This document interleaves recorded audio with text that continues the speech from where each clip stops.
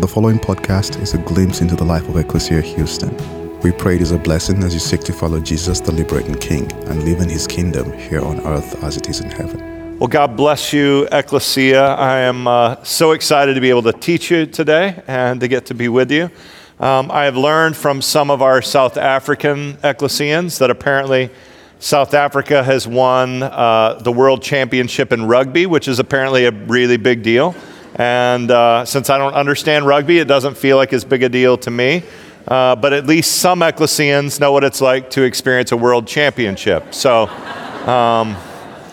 we do know from a few years ago, and we really had an amazing ride going to the World Series. And for many of us that love baseball, I told you last week, I love baseball because it brings people together.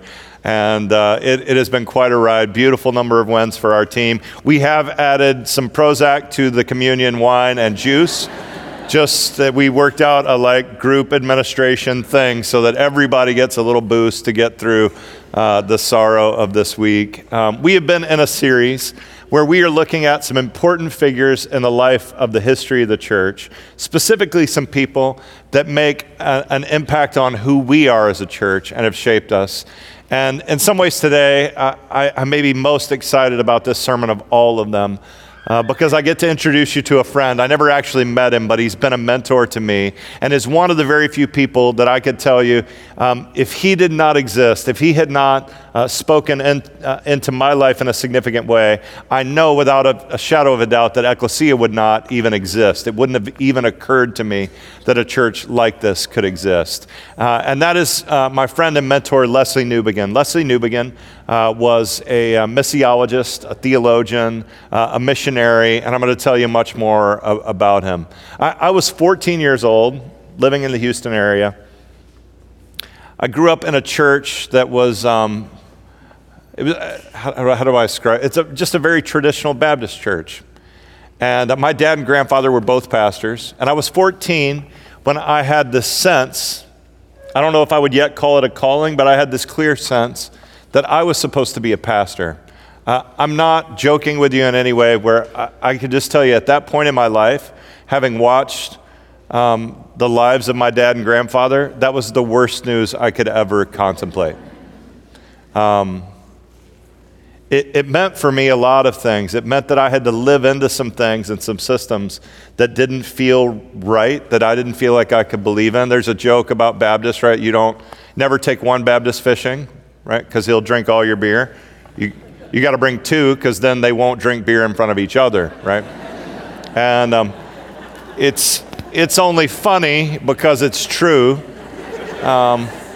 I grew up with these people. They all had bottles in a closet somewhere under paper bags and hidden. But the bottles weren't the only things they were hiding, right? There was just a lot being hidden. There was a lot that was artificial, and it made it really hard. Missions was something that other people did, and they would come visit us to report back with these little slides.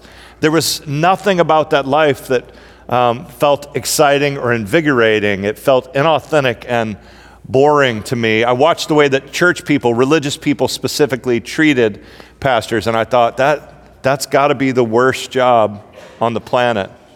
The main way to succeed in the job really was the number of people you could get to make a decision or convert to Christ. And yet I had watched what was happening at our church, and many of the people that made a decision or converted to Christ often did so out of fear. And so what happened was those decisions didn't really stick. They weren't really people that came into this kingdom life of Jesus' love. And so the whole thing for me felt really empty and sad. And yet I had been given this love for Jesus and knew of Jesus' love for me.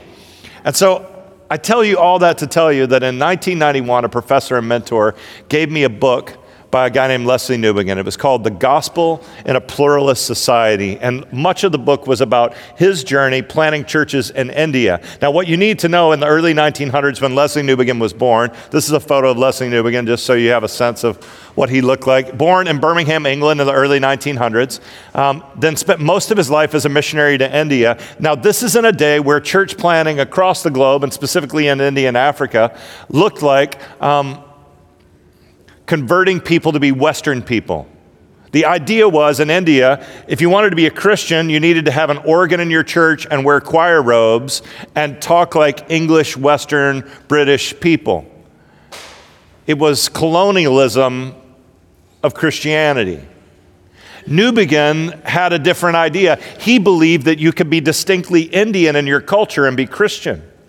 He believed that you could live in the culture you were made for and that Christ would come to dwell uniquely in that culture. And so quickly Newbigin handed over power of the churches that he started. And he led them in a radically different way. Ultimately, they elected him as their bishop. But even as the bishop, Newbigin, instead of doing what bishops would do in that day, which is the churches and pastors would travel to meet with them, they would come to the bishop's office.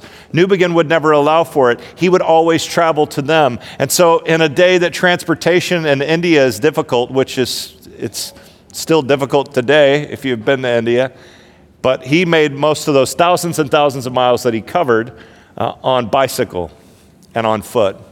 And he went to people. And he said that the nature of Christianity is that Christ came down to us, and that's what we were called to do. So I got to tell you, Ecclesia, when I got that book, I began to imagine that there could be a church that didn't look like the churches that I grew up with. That you could live for Christ in a way you engage the culture in new ways. And so today, I would hope you could at least feign excitement with me before you're actually excited, because I'm going to introduce you to one of my dearest friends. And at all the services at the beginning, people kind of look at me blankly, but I'm really hoping that as I introduce you to the teachings of Leslie Newbigin, that you will share a common love with me. As always at Ecclesia, we have kids. Sometimes they're having good days or bad days. They're entitled to that. Sadly, you don't get to scream when you have a bad day. Don't you wish sometimes you could? Just like, that's what I feel inside. I like to just scream a little bit and let it out. But kids get to, and we love them, and they're totally welcome to do that. So if you ever think, my kid's grumpy, I'm going to stay home, don't. Bring him to church. It's a good place. It's a good place to be. Newbigin says this to the church. There's a few things that will help you catch a vision for how his story and these simple truths transform my understanding of what I might be able to do. Newbigin said, how can the strange story of God made flesh, of a crucified Savior, of resurrection, and new creation become credible for those whose entire mental training has conditioned them to believe that the real world is the world which can be satisfactorily explained and managed without the hypothesis of God? He says, in the broader world, people have used reason and science to determine everything. How do you relate to those people the truth of who God is? This is what Newbigin said, and I believe it with all my heart. I know of only one clue to the answering of that question. Only one hermeneutic of the gospel, a congregation which believes it. Newbigin's thesis was, if you had people that actually believed that the gospel is good news, right? That's what gospel means, right? Gospel means what? And if it's good news, it's good news for whom? For everyone, right? If it's not news for everyone, it's not good news. That means it's got to be good news for people that are poor. It's got to be good news for people that are rich. It's got to be good news for people that are gay. It's got to be good news for people that are straight. Whoever you are, it's got to be good news for you. And if it's not good news for everyone, then it's not good news. And Newbigin believed that if you had a community of people that gathered together, and that community said together, we're going to live into that good news, we're going to share what we've been given in a way that he thought it was so beautiful that the rest of the world would say, I want to be a part of that. Or put another way, Newbigin said, the question which has to be put to every local congregation is the question whether it is a credible sign of God's reign in justice and mercy over the whole of life. Right? This was really important to Newbigin. This wasn't just the little corner of your life that was your spiritual life. It was the whole of life. Whether it's an open fellowship whose concerns are as wide as the concerns of humanity. Whether it cares for its neighbors in a way which reflect and springs out of God's care for them. Whether its common life is recognizable as a foretaste of the blessing which God intends for the whole human family. Do you see a little bit of what I see there, Ecclesia? If there were a group of people that truly cared for the whole world, for all people, for their total well-being.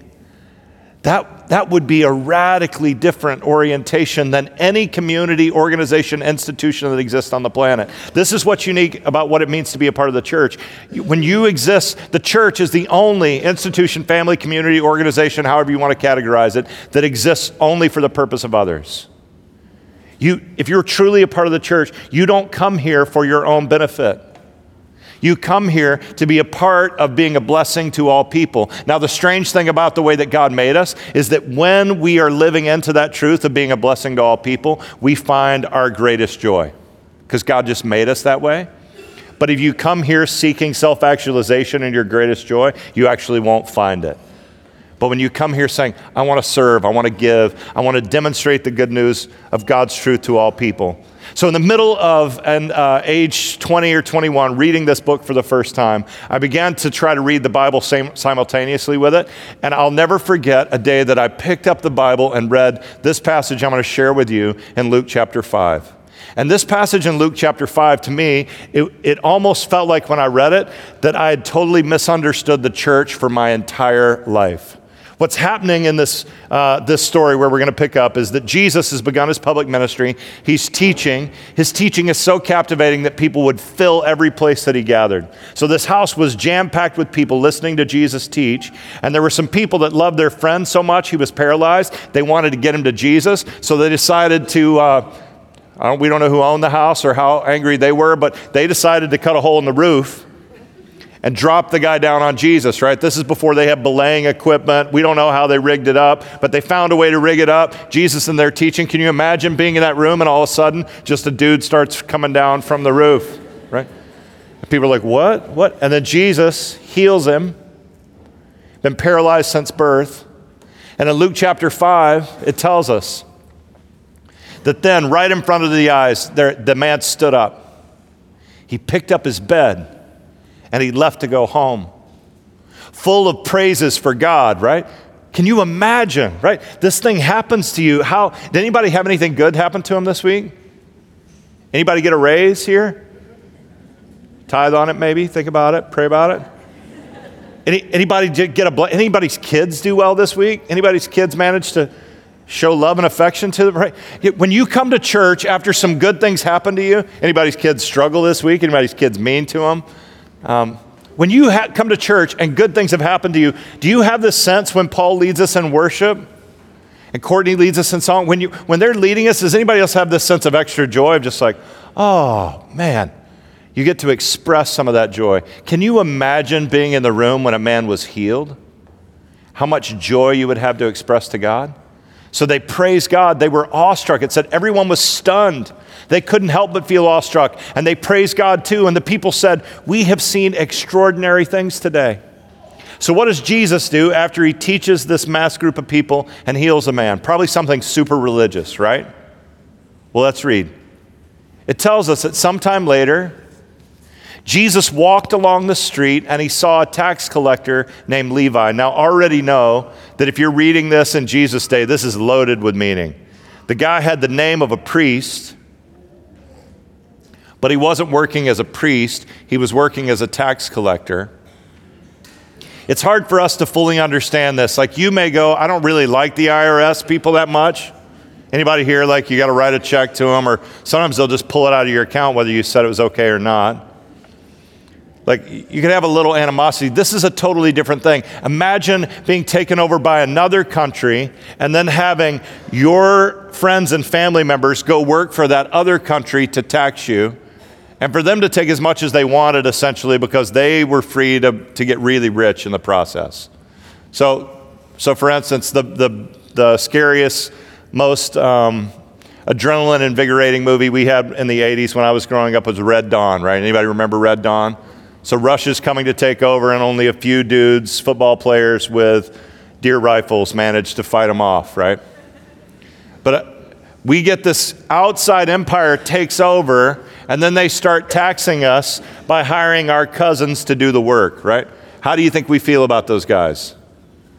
Not pleased with them, right? This is the furthest kind of outcast you can imagine. Jesus sees Levi, a priestly name who's now working as a tax collector for the Romans. And what does he do? He goes to Levi, he says this, "Follow me. Follow me." What's it tell us? That Levi did. And he got up from his desk, and he left everything, just as the fisherman had. And he followed Jesus. And shortly after this, Levi invited many of his friends and associates, including many tax collectors, to his home for a large feast in Jesus' honor. Everyone sat at a table together. Now imagine this. Jesus does religious teaching, he heals somebody, and then he's sitting at a table feasting, eating and drinking with the people that everybody despised and hated. So it tells us that the Pharisees, the religious people, and their associates, they got the attention of some of Jesus' disciples. And the Pharisees came in like whispers and low voices, and they're trying to say to the disciples, "Hey, disciples, what's wrong with you?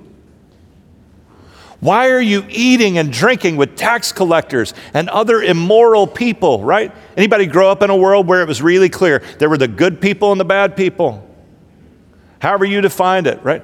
I love the Astros in part because I grew up going to the Astrodome. And in the Astrodome in the early days, right, you could literally, I think kids were 25 cents and adults were 50 cents in the outfield. There were two reasons to sit in the outfield. You were poor like we were and you could bring your whole family, or you wanted to spend all your money on beer. Those were the two reasons to sit there. And so you had this beautiful collision of families and people that were drunk by the fourth inning, right?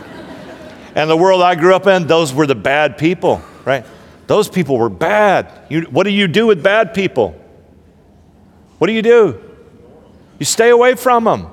You don't get near them.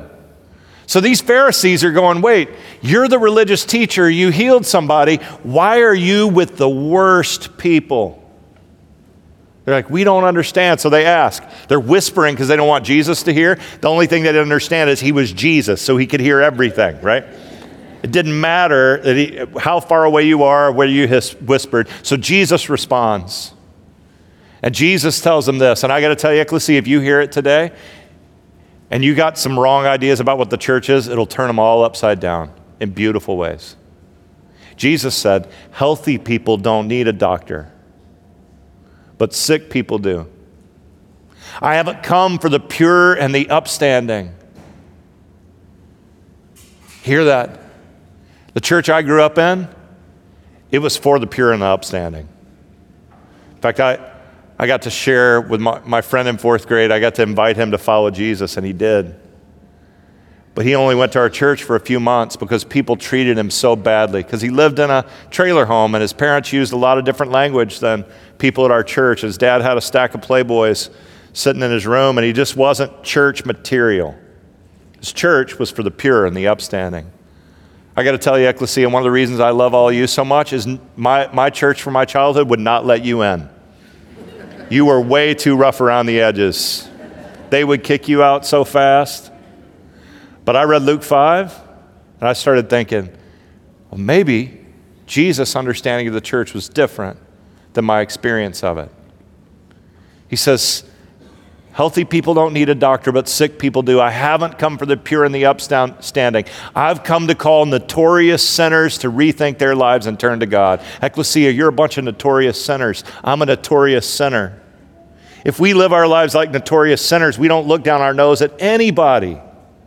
Anybody here feel like you've got the right to look down your nose at somebody? See, if we've come and Jesus has forgiven us just like everybody else, then we all meet in the same place. And that part of religion, it's just so bankrupt, and Jesus knew it, and Jesus wanted to explode it. So the Pharisees say, "Well, explain to us why you and your disciples are so commonly found partying like this." They couldn't figure out, you're Jesus, but you're eating and drinking with these bad people. And even the disciples of John are known for fasting rather than feasting, and for saying prayers rather than drinking wine. Now, it's fascinating that this is the grounds on which Jesus is being accused. And I wonder, Ecclesia, does anybody everybody's got some religious friend, right? Don't you think your religious friend ought to think you're crazy for the people you hang out with? They ought to look at you and go, why are you eating with those people? Why are you with those people? If they are, maybe we're living into the path and the way of Jesus in a beautiful way. And then Jesus explains it this way. He says, imagine there's a wedding going on. Is that the time to tell the guests to ignore the bridegroom and fast? Sure, there's a time for fasting when the bridegroom has been taken away. What's he saying? He says, I'm the groom, you're the bride, we're getting married and we're starting a church. That's what our marriage is. He says, sure, there's a time for fasting when the bridegroom has been taken away. Look, nobody tears up a new garment to make a patch for an old garment. If he did, the new patch would shrink up and rip the old, and the old garment would be worse off than before. He says there's a time for something new. And then he says it a different way. Because he's like, if you don't sow, maybe you know about wine.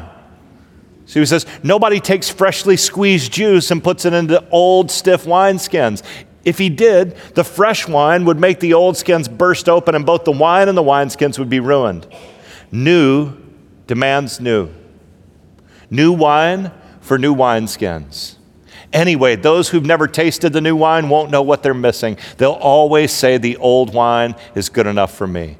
Now, I could teach on this passage for 6 weeks, but let me just tell you, Jesus is saying the church will always be birthing things that are new. We don't have to wear the same old choir robes or sing the same songs or do the exact same things, that there are new things happening, and that God's love for people is so significant that he leans in with the people that nobody would expect.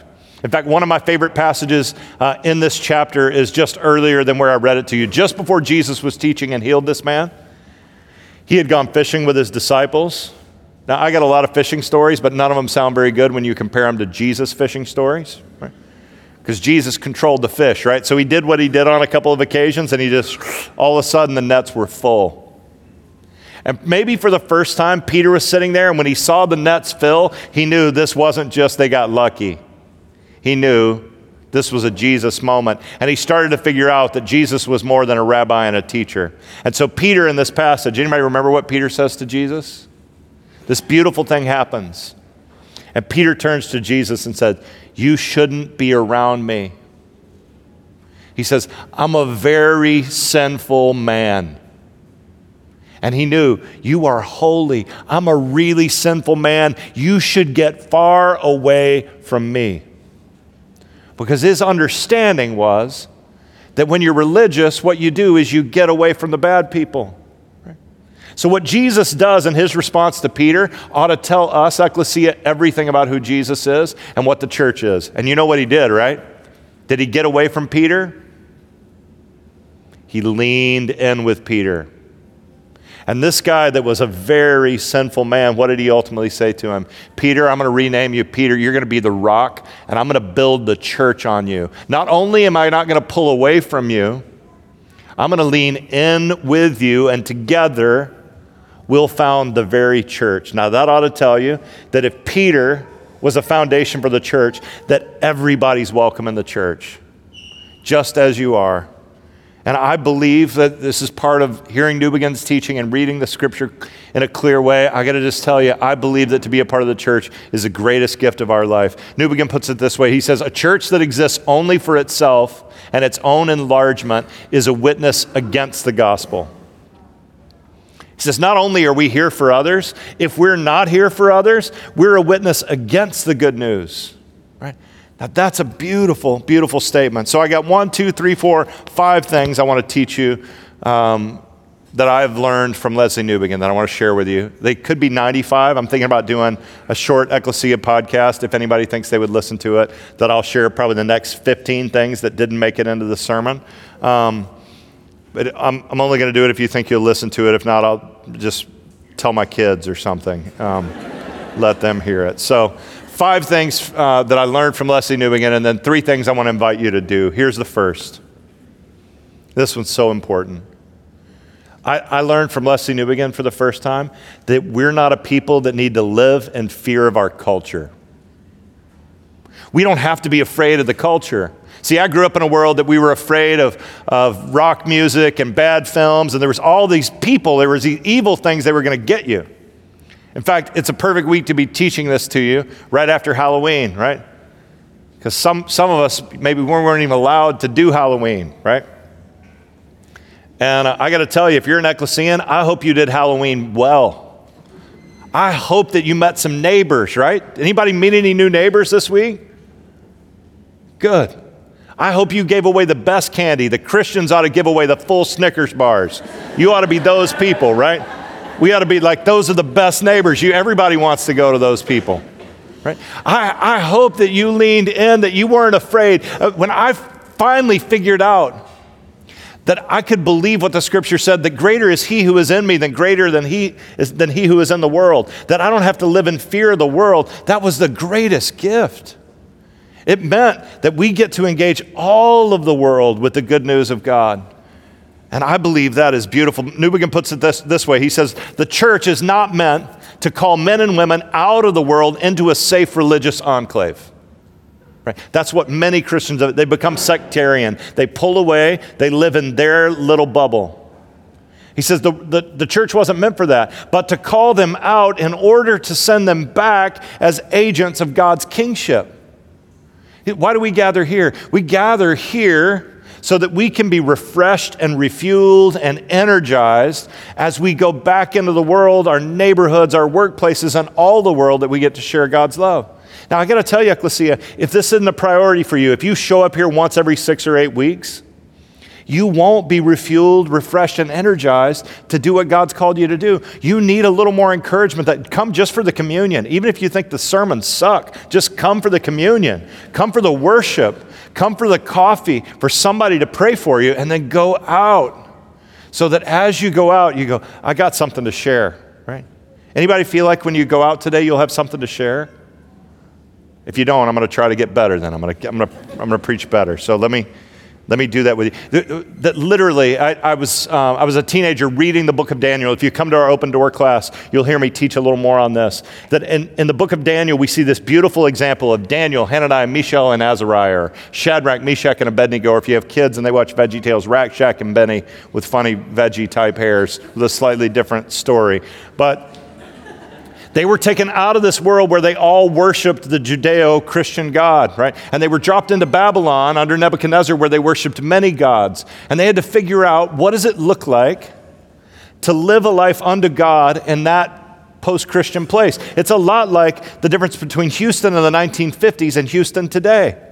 We live in a world where people worship many gods. We have to figure out in our culture, what does it mean to live for God in the broader culture? And Daniel, Hananiah, Mishael, and Azariah use the scripture as their guide. What do they eat?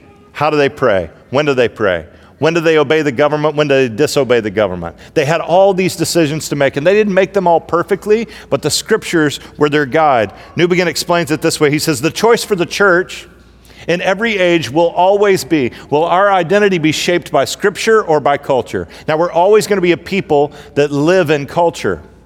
And what we don't want to do is create a separate Christian culture. Culture is like the water for fish, right? You almost don't think it exists because it so surrounds you, you're so used to it. C.S. Lewis has this great essay. I'm working too many things into the sermon, but I think of good things and I have to tell you. He has this great essay called The Reading of Old Books. And what he talks about is when you read old books, arguments between different groups, that groups can be arguing different points, but what they don't realize is that because they came to it with the same worldview, they carry into it the same assumptions. So we may have different assumptions. Does that make sense to everybody? It's a bad idea to try to explain C.S. Lewis in 28 words, but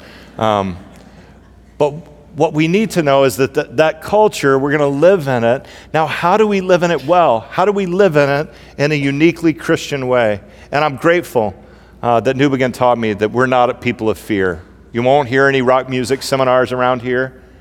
You won't hear any, get any book lists of the good books to read and the bad books to read. But I'll talk to you more about how do you read books in a faithful way? How do you go to movies in a faithful way? We'll get to that at the end. Secondly, this is what you need to know, I learned from Leslie Newbigin, that the gospel leads to a beautiful life. I follow Jesus not just because it's true, it is true. I also believe that the good news of Jesus is the best life you can live. That this life of generosity, this life of hospitality, this life of caring for others, this life of trusting in God rather than in myself, that is actually the best way to live. And that when we live into it well, we will often sit back and go, wow, this is a really beautiful life. Now, does it mean we don't have problems? We're going to have plenty of problems. Anybody else have some this week? Not just the Astros, but like real problems, right? Like real problems. We have real problems, but we face those problems with a sense of faith as we walk through it. And so even the real problems are not going to crush us. We won't be crushed under them because we walk through them with this sense of faith. And that, I believe, Ecclesia is a gift. Thirdly, Newbigin taught me, and this one's really important. Hear this. Action is greater than belief. Action is greater than belief. You get a bunch of Christians together, you know what most Christians do? They go, what do you believe? What do you believe? I don't know, what do you believe? You believe this? I believe this. Or they start competing about having better beliefs, right? So there's all these words that you can use to describe what you believe about the Bible, and Christians love to banter back. I believe the Bible's inerrant. I believe it's super duper inerrant. I believe it's, infallibly, inerrantly, perfectly, inerrantly perfect, right? And they keep going. It's like husbands trying to compete for who loves their wife the most, right? And at the end of the day, this is what Newbigin taught me. It doesn't really matter what you believe. What do you do with what you believe? This is how he says it. He says, it's less important to ask a Christian what he or she believes about the Bible than it is to inquire what he or she does with it. You know what? You could just believe a little bit of the Bible, but if you actually acted on it, you'd be better off than somebody with a PhD who doesn't do anything. He says, just take what you do believe. Do you believe God loves all people? Do you believe God forgives? Then will you forgive? Will you forgive others? I tell you, if you live into a life of forgiveness, you say, Christ has forgiven me, I'm going to forgive others. That's a really good place to start in life. And what we do, I got to tell you, Ecclesia, there's a lot of reasons I love you, but I love being a part of a church that moves to action. We're not sitting around. It's really easy to sit around and talk about. There are a lot of people right now going, I don't like what's happening here. I don't like what's happening at the border. Whatever it is, like I think we've all agreed, hey, we don't really want kids to be separated from their families, whatever's going on, however they got there. But you know what? I don't want to be a part of a group of people that are just posting on social media all the things they disagree with. I want to be a part of a people that like what we're doing. We're establishing a center right now so that we can have kids come here to be fostered because we believe kids don't belong in facilities, right? They belong where? In families and homes, right? So we say, no, what we're going to do, everybody can talk about it on social media, what you disagree with. The question is, who wants to do something? And I got to tell you, Ecclesia, it's one of the reasons I love you. It's one of the reasons I want to serve you. And I want us to keep moving and responding together. And at the end of the sermon, I'm going to give you a couple more things that I need you. I'm pleading with you to act with me on. Fourthly, Newbigin taught me that we're a people that are called to be the kingdom of justice.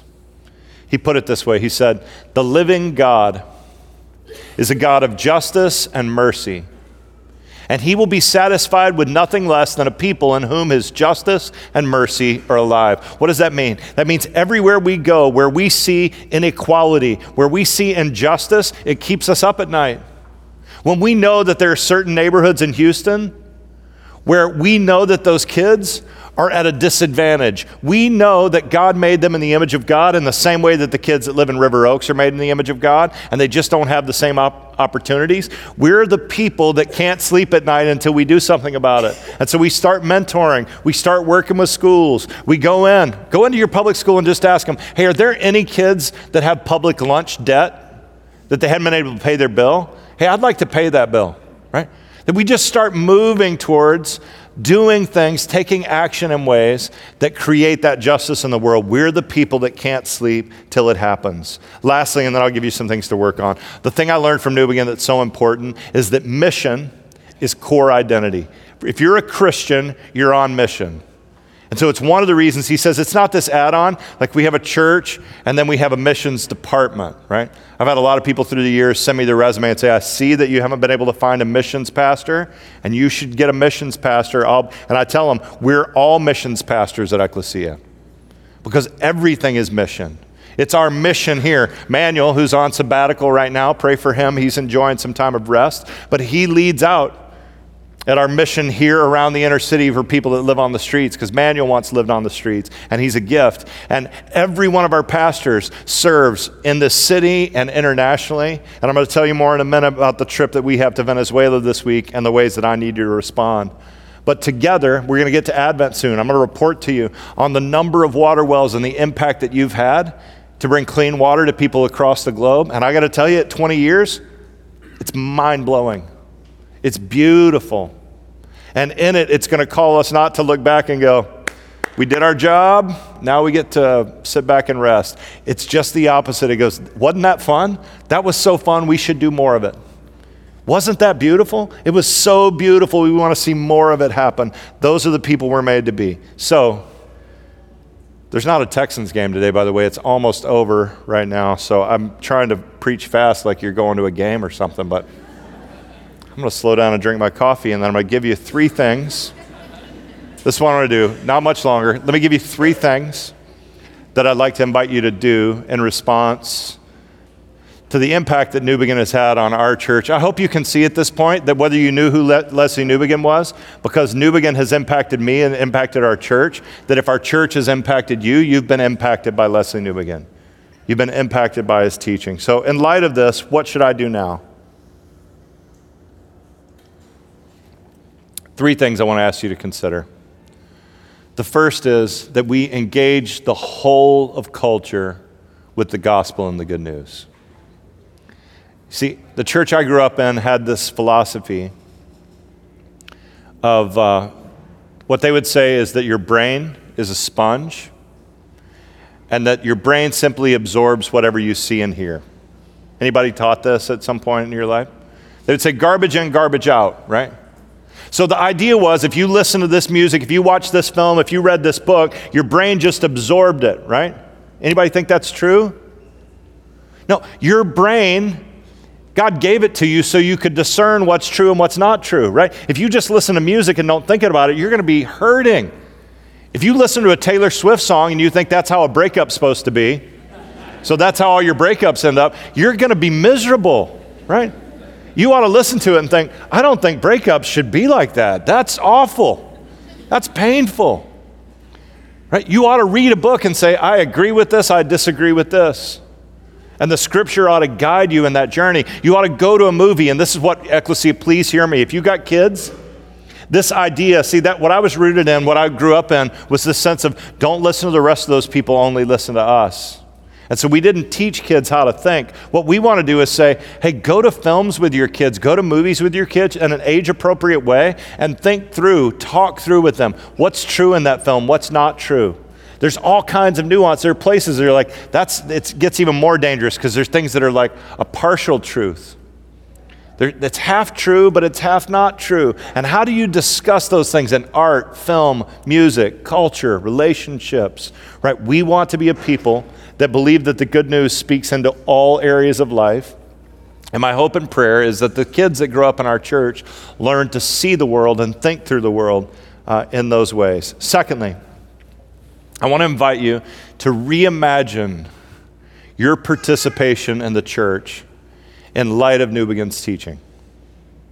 Would you reimagine if the church is the primary expression of God's love to the world, and that means that all of us are a part of it in a beautiful and significant way? What are you called to do? If action truly is greater than beliefs, what are you ready and prepared to do to act on what God has called you to? And let me give you just a couple things to begin to do this week. These are places that we desperately need you. I'm going to be leading a trip this week back to the Colombia-Venezuela border. Many of you have wondered, what's happening there? And because it's kind of dropped out of the news, you would think maybe it's okay now. It's not okay. It's getting worse and worse and worse. And so we've got a few things that we desperately need for you to bring. If you could bring them today, that would be best. We will leave and have things loaded on Tuesday. So if you could have them here for sure by Tuesday morning, that would be great. I would love for you to put it in a suitcase. Somebody asked, will I get the suitcase back? The answer is no, you won't get the suitcase back. It will be in Venezuela. If you want to do a really fun trick, put a GPS thing in it, and you'll see exactly where it ends up, right? And it'd be kind of fun just to track it along the way. The first time we did this, I'll be honest with you, I thought, okay, they asked, our friends there asked, and we went, okay, well, you want some protein bars? That's fine. You want some baby formula? That's fine. I didn't realize till I got there, right? And Rocio, the wife of Wilfredo, she opened one of the protein bars. It was a Cliff Bar, right? Anybody like Cliff Bars? Like, I like Cliff Bars. She opens it. She takes a bite of it, and she starts to just cry. She said, this is so delicious. I said, it's a Cliff Bar, right? She said, you don't understand. Right? Then her husband, Wilfredo, explained to me when I asked him to sit down and eat a hamburger. And he didn't want to eat it because he said, no one in my church has had meat in years. Okay, I'm starting to understand, right? So you may load up a thing of protein bars and you may think, it's a protein bar. When I would say, it's a demonstration of God's love to people that are in a desperate situation. So I want to invite you to fill up some suitcases that you won't ever get back. And if you have new walking shoes or socks or baby formula, literally I could tell 1,000 Venezuela stories, but let me just tell you one more. You prayed for Jorge Alberto. He's one of the kids that we have been trying to help that has liver failure. In many places in the world where people are starving, they have developed decades and decades of practices that help them live on very little, right? So in many places in the world that we go to, they have a lot of foods that have no nutrition. They're not really food, but they fill their stomach. Does that make sense? So you go places where they eat things, they're not getting much from it, but it fills their stomach. In Venezuela, people weren't used to being hungry and starving, and so they just don't have these mechanisms built up. So what happens is they start to eat things that aren't food just to fill their stomachs, or babies won't stop crying, and they'll give them something. So little Jorge Alberto had been given a baby formula that was mixed with lye. They just were trying to fill his stomach, but they caused ultimately liver failure. The mom didn't know exactly what they were getting. People were so desperate, right? And so what you need to know is like, well, I'm sending some food or baby formula. When people are in that kind of place, everything that we do is a really beautiful, tangible expression of God's love. In fact, I'm going to go back to the quote that I didn't read to you before about mission right now. This is what Newbigin says about it. He says, mission begins. Did I read this one or I forget it? Mission begins with a kind of explosion of joy. This is what I want you to hear so desperately. And this is where it starts, right? There's so much about life and ministry that is just hard. But I will tell you, one of the reasons I love to do it, I'm called to do it, is because every day it begins again with this explosion of joy. Do you realize, Ecclesia, that we get to make a radical difference in the world when we come together in these ways? We're going to get to bring a whole plane load of supplies to Venezuela this week, and that ought to be something we celebrate. He said it begins with an explosion of joy. The news that the rejected and crucified Jesus is alive is something that cannot possibly be suppressed. It must be told. Who could be silent about such a fact? The mission of the church in the pages of the New Testament is like the fallout from a vast explosion, a radioactive fallout which is not lethal but life-giving. Isn't that a great way to put it? It's such good news you can't help but share it, and it just keeps spreading. It keeps spreading through acts of goodness and kindness and leads to these deep and profound questions. So first, would you help me? Will you help our brothers and sisters in Venezuela so that we can bring them a massive amount of supplies that will be a huge gift? Secondly, on Tuesday night, we have an event here. The pastor of the church in Charleston, where we had an awful shooting and murder of a number of people in a Bible study, is going to be with us. Going to talk to us about forgiveness and reconciliation and what that looks like. I got to tell you, Ecclesia, we live in a world that is so divided. We live in a world where bigotry and hatred have become accepted in so many places. And I do not believe in any part of me that politicians or news channels or I won't pick on any talk show, but you name the talk show, I don't think any of them are going to solve the problem. I believe the only answer is the kind of love that Martin Luther King Jr. talks about, the kind of love that drives out hate. And that love is only found in the love of Jesus. And so we want to be the kind of church where we can come together and say, what does that kind of reconciliation and forgiveness look like? And this is the kind of event right here in this room that I would love for every Ecclesian to be able to participate in. That'll be Tuesday night here at 6:30. So lastly, I'm going to give you the last thing and then we'll celebrate communion. In light of Newbigin's teaching, what else can you do? This is what I'd love for you to do. Will you open your table? I don't care if it's a coffee table or it's seat 16, but there is nothing more Christian than what we heard about in Luke 5 that Jesus did, gathering people, especially people that would be scandalous to other people, gathering them around our table and eating food together and laughing and praying and sharing life. Some of you have just been real busy and you're like in the midst of busyness and life's been hard, you just forget to open your table. I want to just remind you, this is what makes life so good. Whatever it is you have to serve, would you also look for other opportunities, right? You live in Houston, Texas. It's not hard to find an opportunity to show hospitality to people. And you don't have to have a lot of money to do it. The place I eat my breakfast tacos at, they're $1.20. That's how much they cost, right? And you know what? In front of that place, every day there is somebody I can buy a taco for. Every day. Just because of the particular population and traffic around that place. And there is nothing more joyful. It's the best $1.20 I could spend.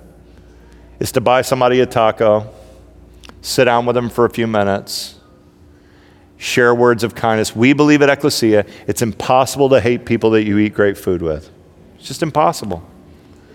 Especially if there's a steak and some wine on the table. You're like, I thought I hated you. I love you. I don't know. There's a filet on the table. You're amazing. You actually look good too. I didn't think you were that handsome, but you look really handsome when there's a steak on the table. Right? Everything about everybody looks better. And Jesus knew it, right? It's easy to demonize a tax collector until you sit and eat with them and you hear their story. And then you learn to love them. And so, Ecclesia, I'm thrilled that I get to be a part of a church. Not a religious institution, not a place for the pure and the upstanding. I want to be a part of a church filled with other notorious sinners like me that believe that the love of Jesus changes things. For you and for me and for the whole world. Thank you for listening to our podcast. If you would like more information, please visit our website at www.ecclesiahouston.org.